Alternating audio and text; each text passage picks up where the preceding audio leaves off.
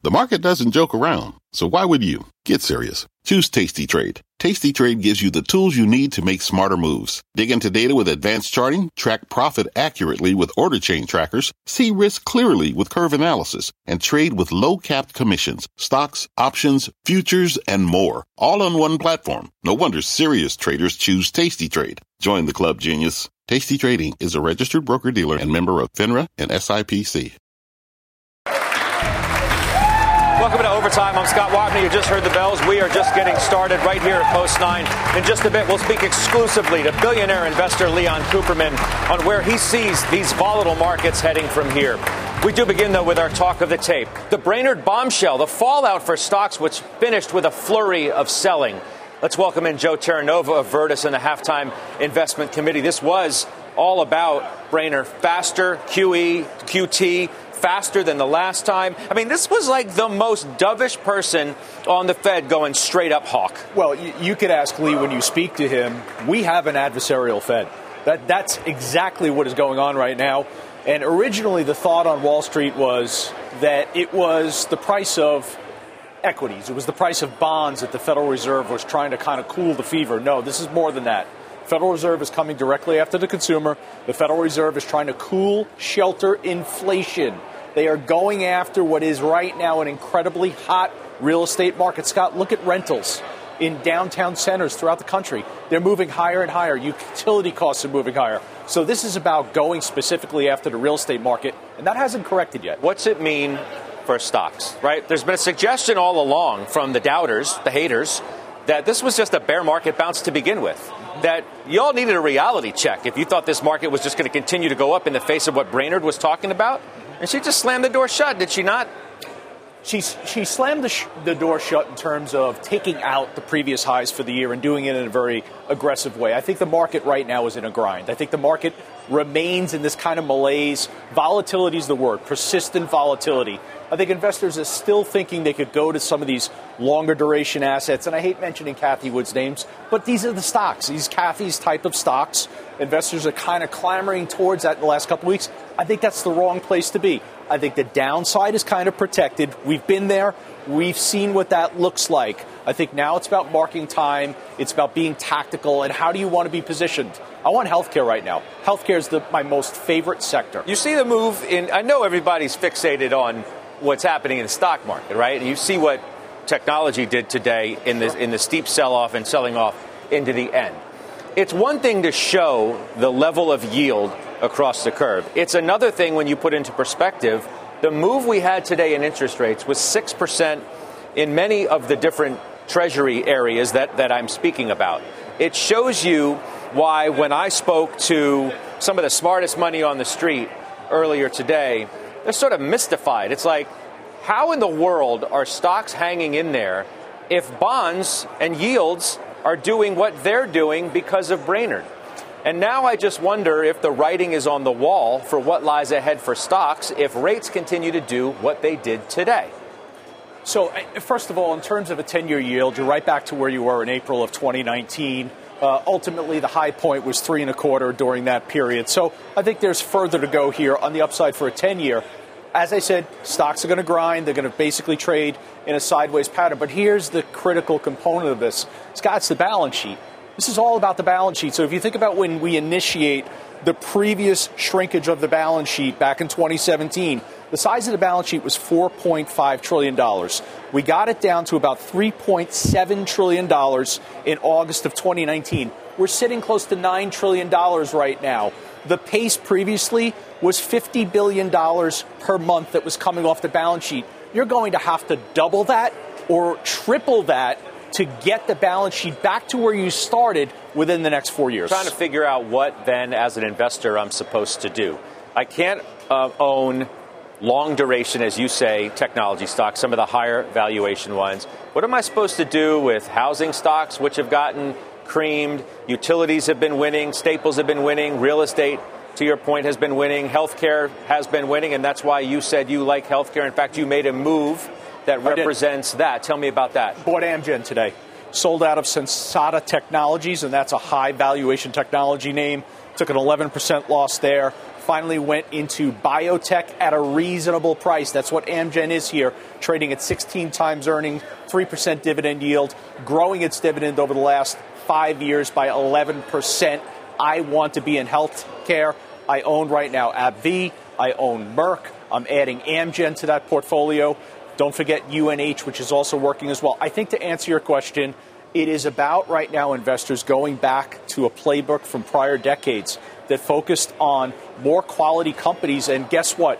Show me the revenue right now and what's your margin going to be as we move forward. I'm a little confused only because you told me the other day when we were talking about the technicals and some calls that we were going to have a breakdown in the market that you thought we could still bounce a little bit higher. Has your view changed now in a couple of days by virtue of the news itself, which is totally your prerogative? If the news changed, the mind can change too. Are you there? So we had a significant bounce actually yesterday afternoon. Have things changed today? Yes, they have. Do I think this is a bear market? I don't think this is a bear market. I think this is a deleveraging process that occurred in very speculative areas of the market. And I think we've gone through that process. So I think stocks have seen the worst. The biggest concern I have, and where I'm completely wrong on my analysis, that we hit the reset button, bull market reestablishes itself at the end of 2022 into 2023. Where am I wrong? Real estate. If the real estate market declines significantly, we've got a bigger problem. All right, let's go deeper on what all of this means to your money right now and welcome in Cameron Dawson of Field Point Private, Marcy McGregor of Merrill Bank of America. Ladies, it's nice to see you. Cameron, what is this? As Joe just said, it's not a bear market. I got these Brainard comments weighing on me today. What is this? Where are we going from here? Well, I think we are stuck in this volatility and low returns. And I think the Fed is going to be getting exactly what it wants by seeing valuations for stocks move lower. The Fed has told us that they want to see financial conditions tighten. They want to see financial conditions move off of all-time low, all-time easy levels, which necessitates stock valuations moving lower, credit spreads moving wider. So when that happens, we typically see more volatility and lower returns. So given the fact that this process is just getting started, we think that's just the world we're going to be living in until the Fed pivots dovish. But that's going to be a long way away. Yeah. Wake me up when that happens. Marcy, is this a time for courage or is it a time for caution? You know, we're cautious right now, but when I think about equities this year, the word that comes to mind is actually resilient. If you think about what's been thrown at markets between a geopolitical crisis, the sharpest Fed pivot any of us have seen in our lifetimes, and stocks are starting to find a way to recover from here. So I think this is a time to position for higher inflation. You know, we've been expecting the Fed to become more hawkish because if you look at the Fed funds to 10-year part of the curve, that tells you the Fed is really behind right now. So I'm not surprised at Brainard's comments today. They're going to be catching up, but I think we position for a world where inflation stays sticky, stays elevated. That's cyclicals like energy and financials. And I think it's a world where we can add real assets and commodities to portfolios as well for the long term. Marcy makes a great point, right? She used the word resilience, which is fair because the market has absolutely been resilient. And I've asked the question as to whether that is now its greatest asset in the face of all of this uncertainty and these so-called headwinds that are out there. How much can this resilience of the market carry it through these headwinds? That's why I think this quarter is going to be one of the more difficult quarters for investors, because you are going to stress test the areas of the economy and the market where you see the most strength. Where is that? Corporate profits. What are they going to look like in the next several weeks? And the consumer. We are already beginning to see signs that the consumer is weakening. Apparel and accessories are down 19%, that index on the year, okay? That is significantly underperforming the overall S&P itself. So that's where the stress test is going to come, on the consumer, on corporations. Cameron, am I supposed to sell the biggest bouncers that I've seen from the early March bottom? I think you're getting a great opportunity to sell those long duration names that Joe spoke of. A lot of these names are in distinct downtrends. They have been in downtrends for quite some time and were oversold. And we saw them rebound, but it's been just because of valuations, not actually fundamentals improving. So even though we've seen real rates move higher over the past few weeks, we've seen areas like growth valuations go from 26 times all the way up to 30 times today. We think that's really susceptible to a Fed that's telling you it's going to tighten liquidity, telling you it wants real rates to move higher, which usually is a bad setup for valuations in those long duration and speculative areas that have seen the biggest bounces. Marcy, did I read the notes correctly? I mean, I know you're cautious. I could tell from the tone of your voice and the things that you just said, but you're still overweight equities. Yeah, we're still overweight equities because what we're talking to clients about right now is this is the most persistent and elevated inflation we've seen in 40 years. That's the most important factor, I think, right now in portfolio positioning. I agree with Cameron's comments. We are in this world of volatility. It's going to feel like a bit of a grind, and overall returns are likely to come back down to earth, especially after the last 3 years. So it's about positioning for inflation. I do continue to see an opportunity in that sector positioning for the world that we're in. So I think while we're in this volatile environment, it's still equities over bonds because I'm not eager to invest in bonds right now, given the trajectory for rates, given where inflation is and the Fed pivot. I think it's just too early. And then again, same argument for cash. So that brings me back to the best way to position for inflation protection is U.S. equities, because corporate profits and equity prices historically rise in inflationary regimes, although they are quite volatile.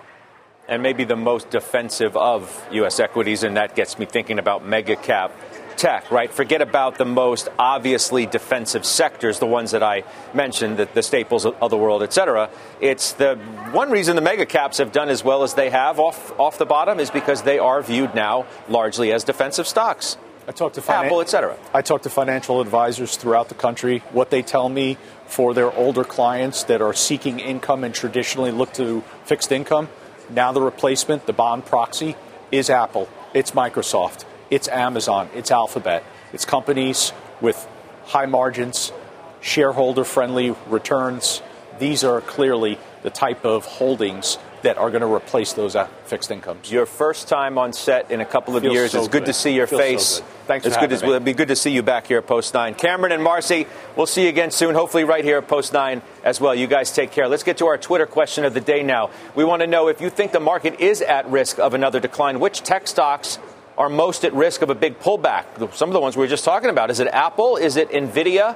Snowflake's had a nice move off the bottom. Is it something else on your mind? Head to CNBC Overtime at CNBC Overtime. Cast your vote. We'll bring you the results at the end of the show. We do have breaking news on the airlines. Phil LeBeau is following that story. JetBlue making an offer for Spirit. What do we know, Phil, according to reports? Well, according to reports, JetBlue has offered $3.6 billion or $33 a share to Spirit to acquire Spirit. Now, remember, Spirit has already agreed to merge with Frontier. That deal actually calls for Frontier to purchase Spirit for $2.9 billion. So this deal appears to be a little bit richer, according to the New York Times. Unclear at this point what Spirit will do. The board clearly could say, look, we have a fiduciary right to our shareholders to entertain another offer, even though we've already agreed to merge with Frontier. We have reached out to both Spirit as well as JetBlue and even to Frontier because this is now a three-way story, if you will, with Frontier and Spirit's merger being called into question now that JetBlue has reportedly made a bid for $3.6 billion. And what's at stake here, Scott, is Frontier and Spirit would have become the fifth largest airline in the U.S. if that merger would go through. If it's unwound and Spirit is purchased by JetBlue, then you're looking at them becoming the fifth largest airline. And I would imagine that if this bid is accepted, the joint airline would be called JetBlue. But again, more questions than answers at this point as we look into this offer from JetBlue reportedly for $3.6 billion. Scott, back to you. Let me ask you, I know this is all happening on the fly, but let me ask you a couple questions. Breakup fee. Do you know anything about Spirit, Frontier, that deal, if there is a breakup fee and the size of it, if one exists? And then tell me. I don't know. What? Go ahead. I was just going to say, I do not know. In fact, I'm going back through old notes to see if there is a breakup fee. Yeah. I have to imagine there is some type of a breakup fee. I don't know if there is, in fact, one and how much it would be for. I hate to throw that to you on the fly. I just didn't know if you knew the answer right offhand or not, as I know this is all developing, Phil. The other thing is, lean on me now, your expertise. Well, what does this do for JetBlue? If this deal actually takes place and they get their hands on SAVE, what does it mean?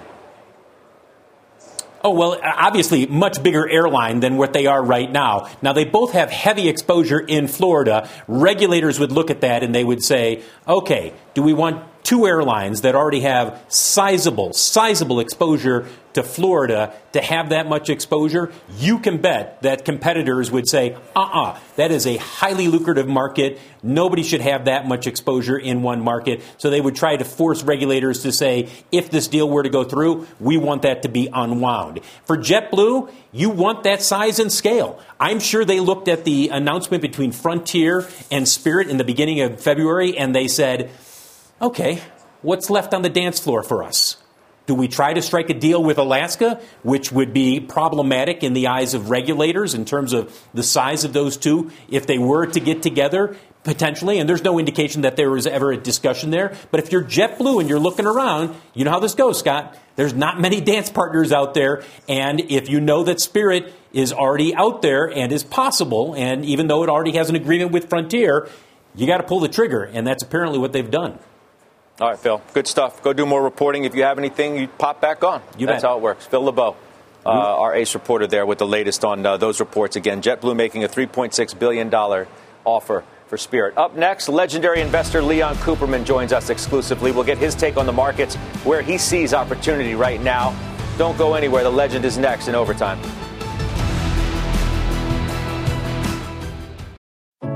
What does it mean to be rich? Is it having more stories to share or time to give?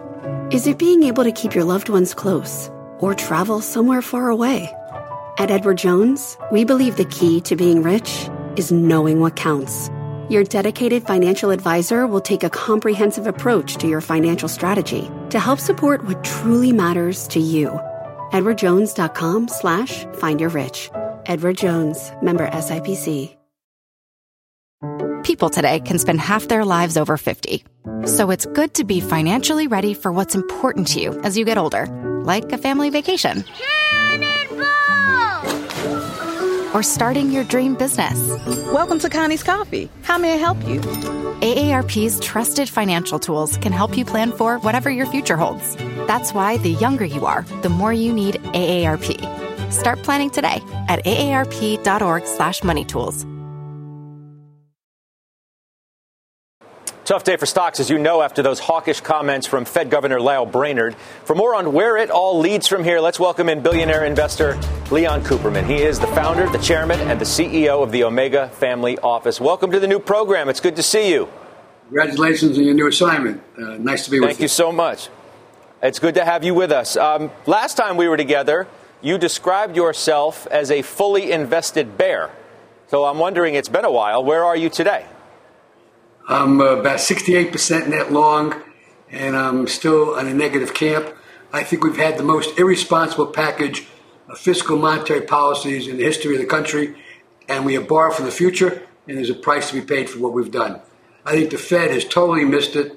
I think I was on your program 6-8 months ago, and I said that if the Fed was right that inflation was transitory, I would tip my hat to them. And they've given up the word transitory. 64% of a typical business cost is labor, and labor costs are not going down.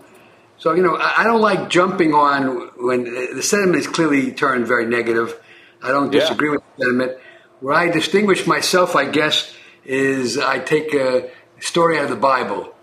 In the Bible, there's a story about the Pharaoh who had a dream. And a friend of mine, his name is Joseph, he explained to me that Joseph interpreted the Pharaoh's dream. And the dream was that we were going to have 7 lean years following the 7 fat years. Now, I'm not making a 7-year forecast, but I think we have borrowed from the future. We've had an explosion of debt. We've had total inappropriate monetary policies. and we have to make up for some of this. I find it startling. In 2017, the nation's national debt was $20 trillion. Here we are in 2021, and the national debt is $30 trillion. So in 4 years, it's gone up by 50%. That's a growth rate far in excess of the growth rate of the economy. Unless we're going to a fiat currency, that debt's got to be serviced. And so I think that, we're in store for a difficult period, is my guess. All right, well, so I don't want this to get, lost in the shuffle as we have this conversation. So, if you were a fully invested bear before, if you're 68% long now, you've reduced your risk by nearly a third. Yeah, well, the conditions, when I said the reason I was fully invested, is I said the conditions that normally are associated with a bear market weren't present. We have accelerating and problematic inflation. We didn't have that a year ago. We had a hostile Fed would be on the list. We didn't have that a year ago. Basically everything I looked at, would suggest the conditions for big decline weren't present. But I think things have changed. We have accelerating and problematic inflation. And a point I made previously, and I think is the most important point I will make, is that inflation historically has been a friend of common stocks. Because inflation of companies' costs get incorporated in selling prices, which lifts the nominal level of revenues and earnings. Inflation becomes a problem when the central bank is moving to curb inflation because investors understand curbing inflation is tantamount to curbing growth. And that's exactly where we are now. Even though the Fed is very late to the game, they're intent now on trying to curb inflation, which is tantamount to curbing growth. I don't think we'll have a recession in 2022, but I think there's a chance we can have a recession in 2023. And recessions typically are preceded by bear markets. And you're seeing a lot of the market now, home builders and the banks and credit-sensitive stocks acting very poorly. So I think it's a time for caution. My 68% exposure is recognizing that I'm basically a taxable investor. I don't go in and out. I try to protect my basis. I had a large exposure in technology. I've written options against my Google, my Amazon, my Microsoft. But, the one thing I will say, and all of us have to be prepared for this, in a bear market, he who loses least wins. So I'm prepared to lose money, though I'm up nicely this year before today. I'm up after today, I'm guessing I'm up about 6%, because I have a very overweighted position in energy, which has made me a lot last year and this year.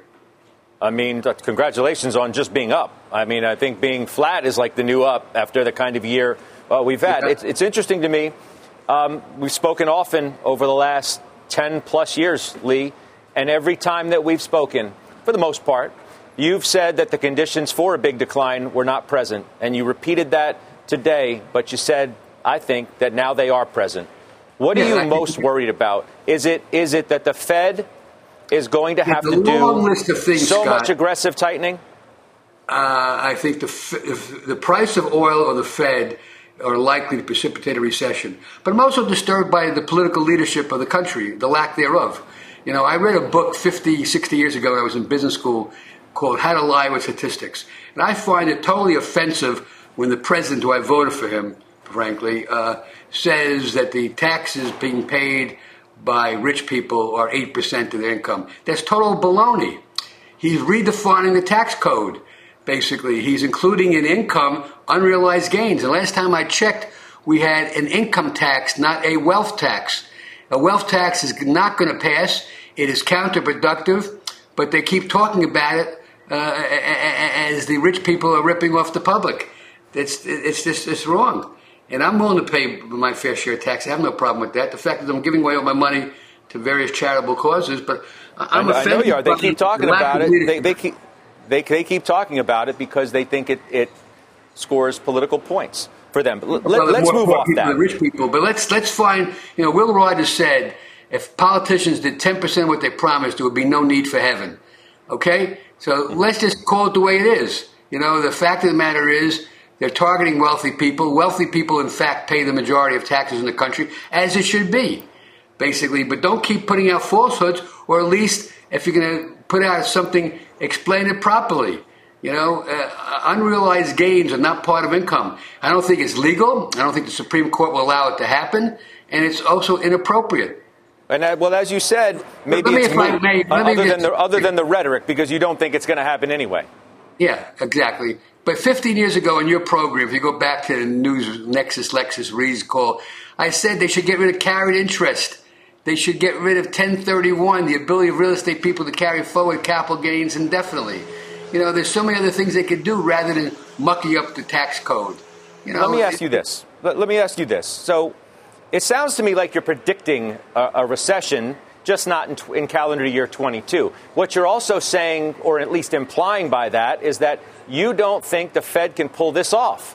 You don't think that they can pull off a soft landing. Is that what you're saying? Yeah, I would say it's. We've had a extraordinarily speculative period we've been through, and it tests my imagination to believe that what we have gone through is going to resolve itself with a soft landing. I don't think so. I hope so. Listen, I'm long-oriented, so I do better when the market does well. But I think the Fed has totally missed it, and I think that we have a lot of wood to chop. And I would think the price of oil or the Fed will push us into a recession in 2023. It's not written in stone, but I think that would be my guess. And I think some increasingly large parts of the market are showing that persuasion. Let's do this. Let's take a quick break, and I want to talk to you more about that. I do want to squeeze a break in. I also want to update everybody. You may have noticed while Lee was speaking at the bottom of your screen, we showed you an update to the story that Phil was speaking of earlier, this offer that JetBlue had reportedly made to Spirit for $3.6 billion. Now, Spirit confirming receipt of that unsolicited offer, which just adds another layer to that story. Phil's continuing to do his reporting, and if he finds something else out, I promise you he will pop on. We're back after this with Lee Cooperman.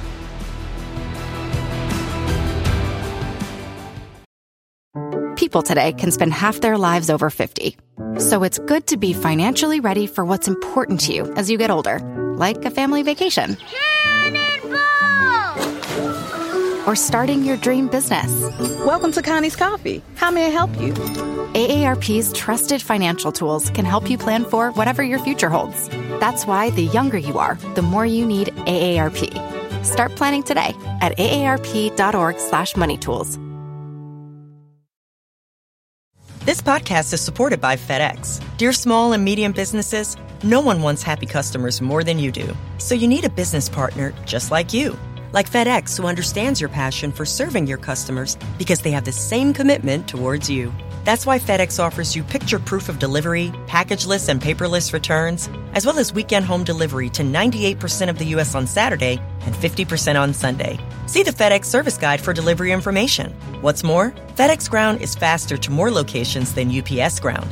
Trust FedEx for timely deliveries. See what FedEx can do for your business. Absolutely, positively FedEx. It's time now for a CNBC News update with Shepard Smith. Hi, Shep. Hi, Scott. From the news on CNBC, here's what's happening. The chairman of the Joint Chiefs says the United States must be prepared to counter Russian aggression as it tries to expand its sphere of influence in Ukraine and Eastern Europe. We are witness to the greatest threat to peace and security of Europe and perhaps the world in my 42 years of service in uniform. The Russian invasion of Ukraine is threatening to undermine not only European peace and stability, but global peace and stability that my parents and a generation of Americans fought so hard to defend. This war he calls a protracted conflict that could last for years. The U.S. and Germany announcing a joint operation today to take down the world's largest criminal marketplace on the dark web. It's called the Hydra Market. The German authorities say it had been active since 2015, offering drugs, intercepted data, and forged documents with more than 17 million user accounts. Tonight, we're live in Phoenix with people trying to deal with the highest rate of inflation in the entire country. On the news, right after Jim Cramer, 7 Eastern, CNBC. Scott, back to you. We will see you then. Shep, thank you very much. All right, we are back now with the legendary investor Leon Cooperman, of course, the founder, chairman, and CEO of the Omega Family Office. Lee, it's notable to me 20% of your portfolio now is in energy.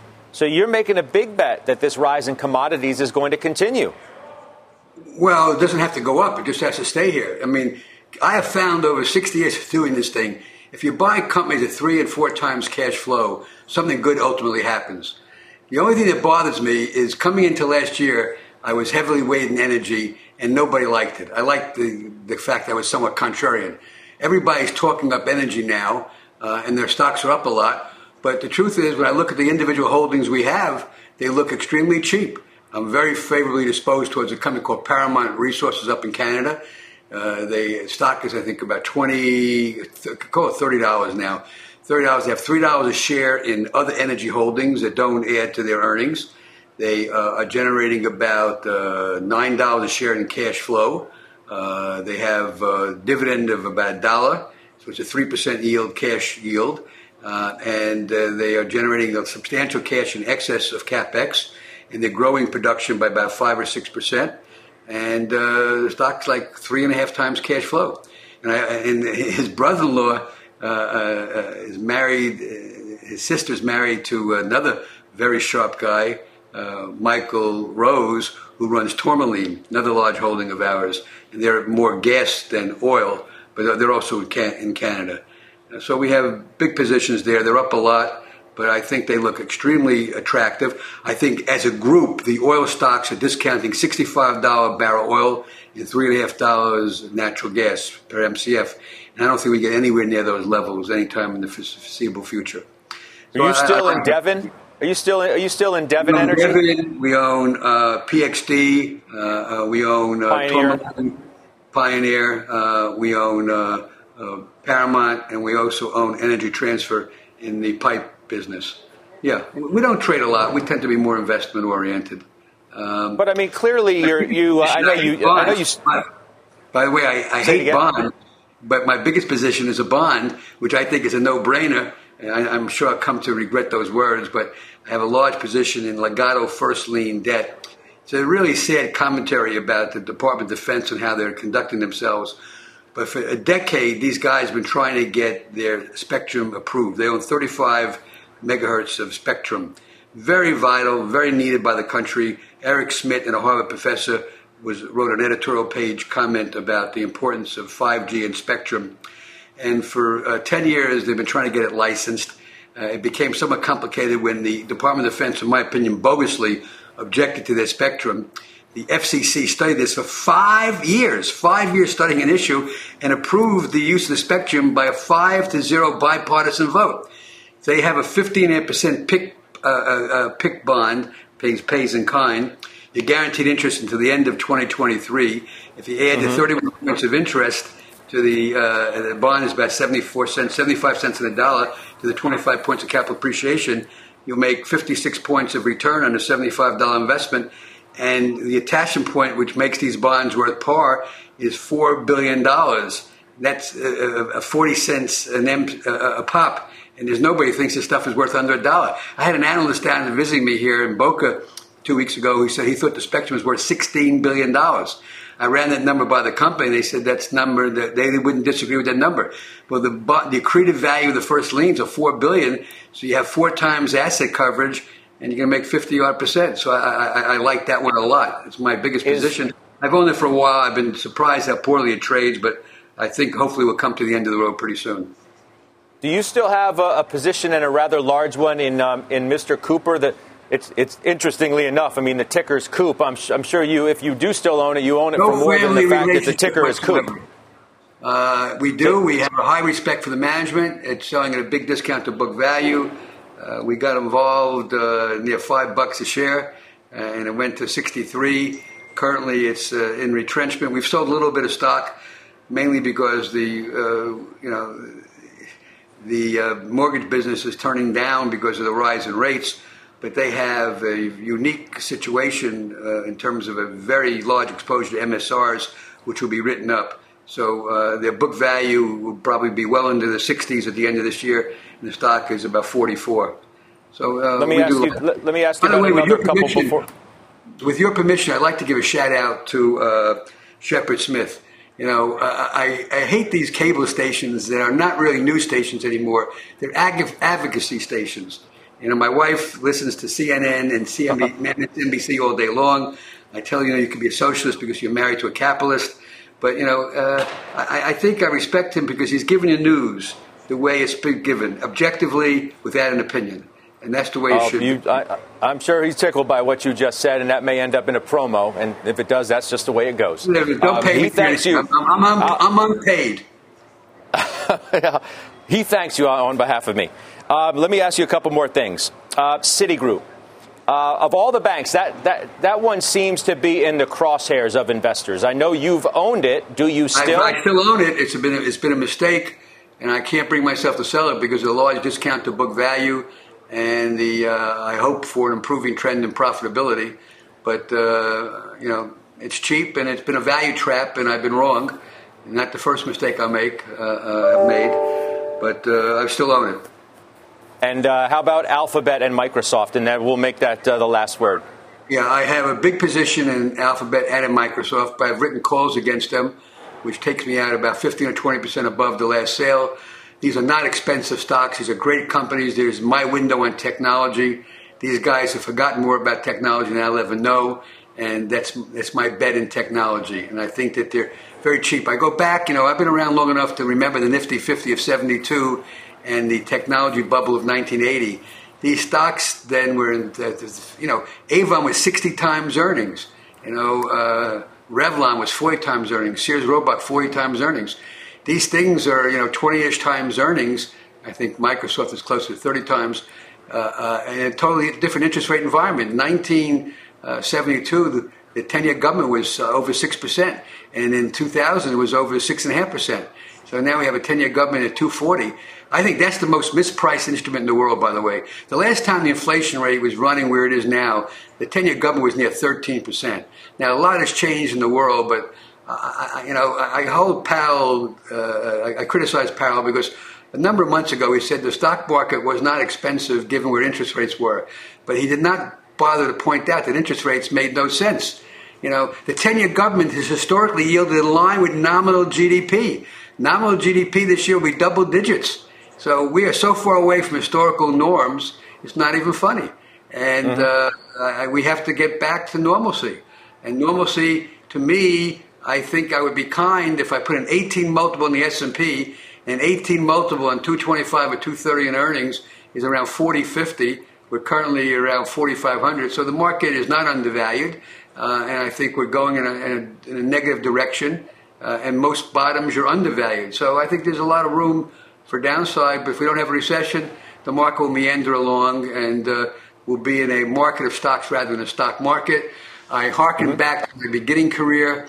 I started my career on Wall Street on February 1st of 1967. I had gotten my MBA from Columbia the day before, January 31st of 67. My son was at that time 6 months old, had no money in the bank, and had a student loan to repay. We still were paying student loans back then, and now they want to give forgiveness. Okay, I couldn't afford a vacation. I went to Goldman the next day. On February 1st, 67, the Dow was roughly 1,000, and in 1982 it was roughly 1,000. But I made my money picking stocks, and I think that's the environment we're in. I don't expect much help from the S&P 500 for quite a while. That's my basic story. I also could point out that the upper hand is now moving towards labor. That is going to be a negative. I mentioned fixed income is mispriced, and I think the leadership in the country is lacking in many ways. We gotta go. Lee, I thank you so much for your time. Nice chatting with you. We'll see you soon. Your program. It's very enjoyable. You're getting interesting. Apart from myself, you're getting very good guests. I appreciate that very much. You certainly are near the top of the list. That's Lee Cooperman. I appreciate your time today. Up next, inflation and supply chain concerns weighing on consumer-facing stocks. There is one beaten-down name, though, that could be worth buying right now. We'll debate it in today's Halftime Overtime. We're back after this.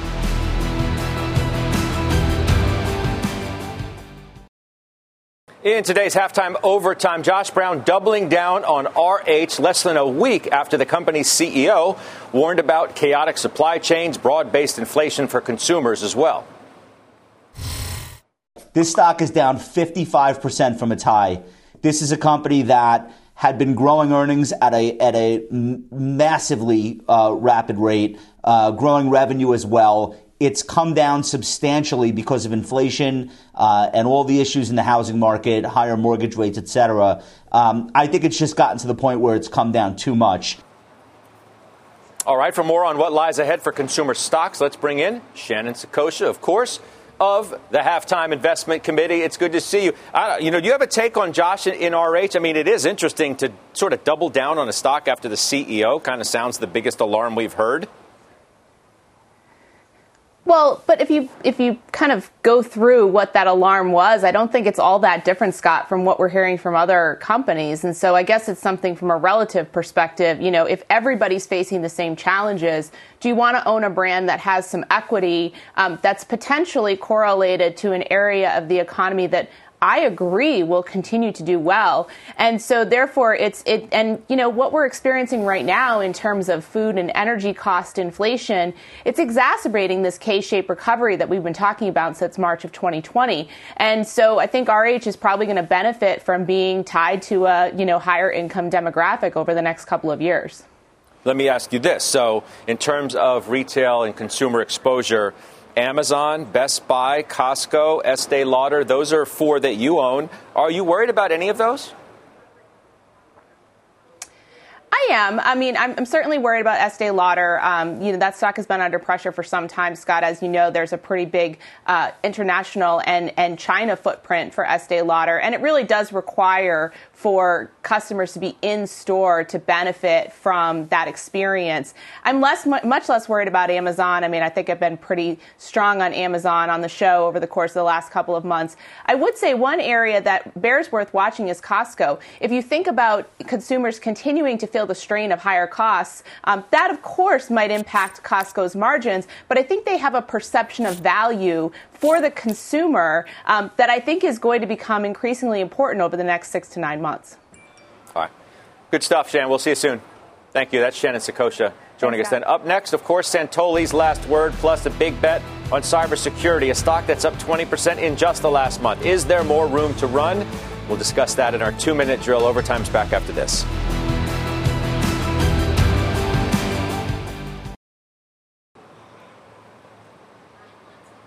Told you if Phil LeBeau had more on that big developing story, he would be back. In fact, he does. Phil LeBeau, what do we have?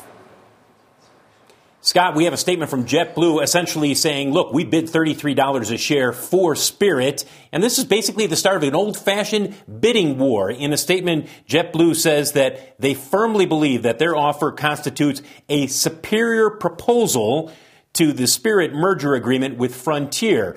The company goes on to say that it believes that Spirit, along with JetBlue, would create a true rival to the big 4 airlines. We're talking about American, Delta, United, and Southwest, and that JetBlue believes this is a true national low-cost carrier if Spirit were to accept the bid for $3.6 billion. We know that we heard from Spirit just a little bit ago, Scott, where they said, we will do our fiduciary duty and we will review the bid from JetBlue, but they at this point have not unwound their merger agreement with Frontier. Scott, back to you. All right. Days ahead are going to be interesting. Phil LeBeau, thank you very much for the update. After the break, it's Santoli's last word. He's looking at some key levels for the S&P 500, what it could all mean for your money. Overtime's back after this.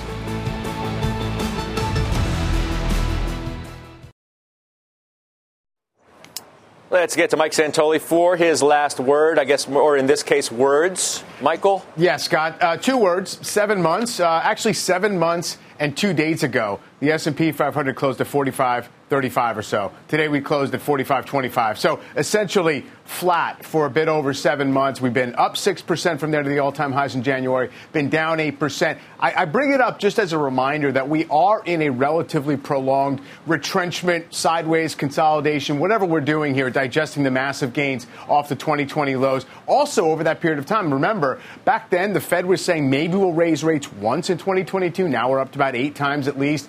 Oil's up 40%. So the market has absorbed and digested a fair amount. Final point on that, though, is it's not to say that we've accomplished anything. In 2015 and then again in 2018, we started these periods where the market went flat for about a year to year and a half, if you went all the way point to point. So maybe this is the way it is for a little while. It's hard to believe we've gone from not even thinking about to Brainard today, which is about as far away.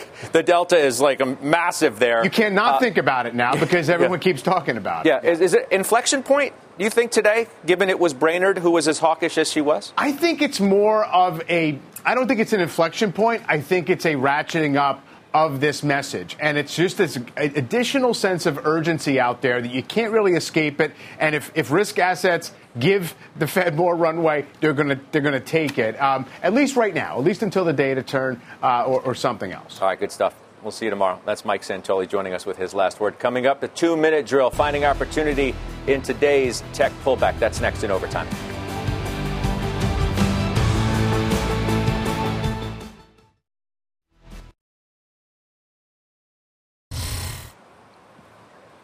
To the results of our Twitter question of the day, we asked if you do think the market is at risk of another decline, which tech stock is most at risk of a big pullback? Is it Apple, Nvidia, Snowflake, or something else? 68% said Snowflake. Only 9% say Apple, 11% Nvidia. So Snowflake takes the cake. It is time now for the 2-minute drill. Joining us today is G Squared Private Wealth founding partner and chief investment officer Victoria Green. Victoria, nice to see you. You are officially on the clock, and let's talk about some of your picks. IBM is a very interesting one, considering the one we're going to talk about next.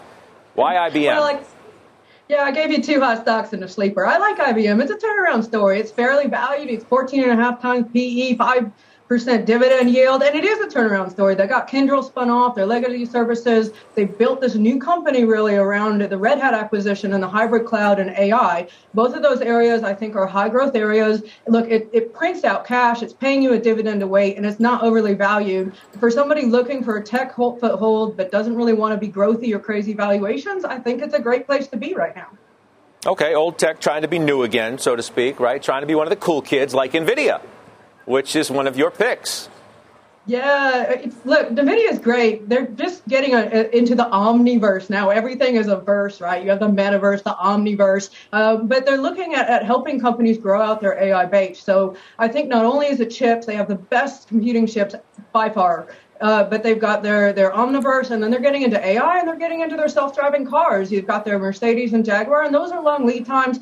You know, look, it came in with disappointing earnings with the automotive sector last quarter, but we think that'll ramp back up when the supply chain eases. And they're just the top pick in a beaten down space, and they just have a better technology than most others across the street. So if you wanted to bet on a semi to rebound, it's NVIDIA. But that's not everybody's picking NVIDIA, right? Yeah, no, it's certainly one of the favorites. Real quick, if you could, on CrowdStrike, like 10, 15 seconds at most, please.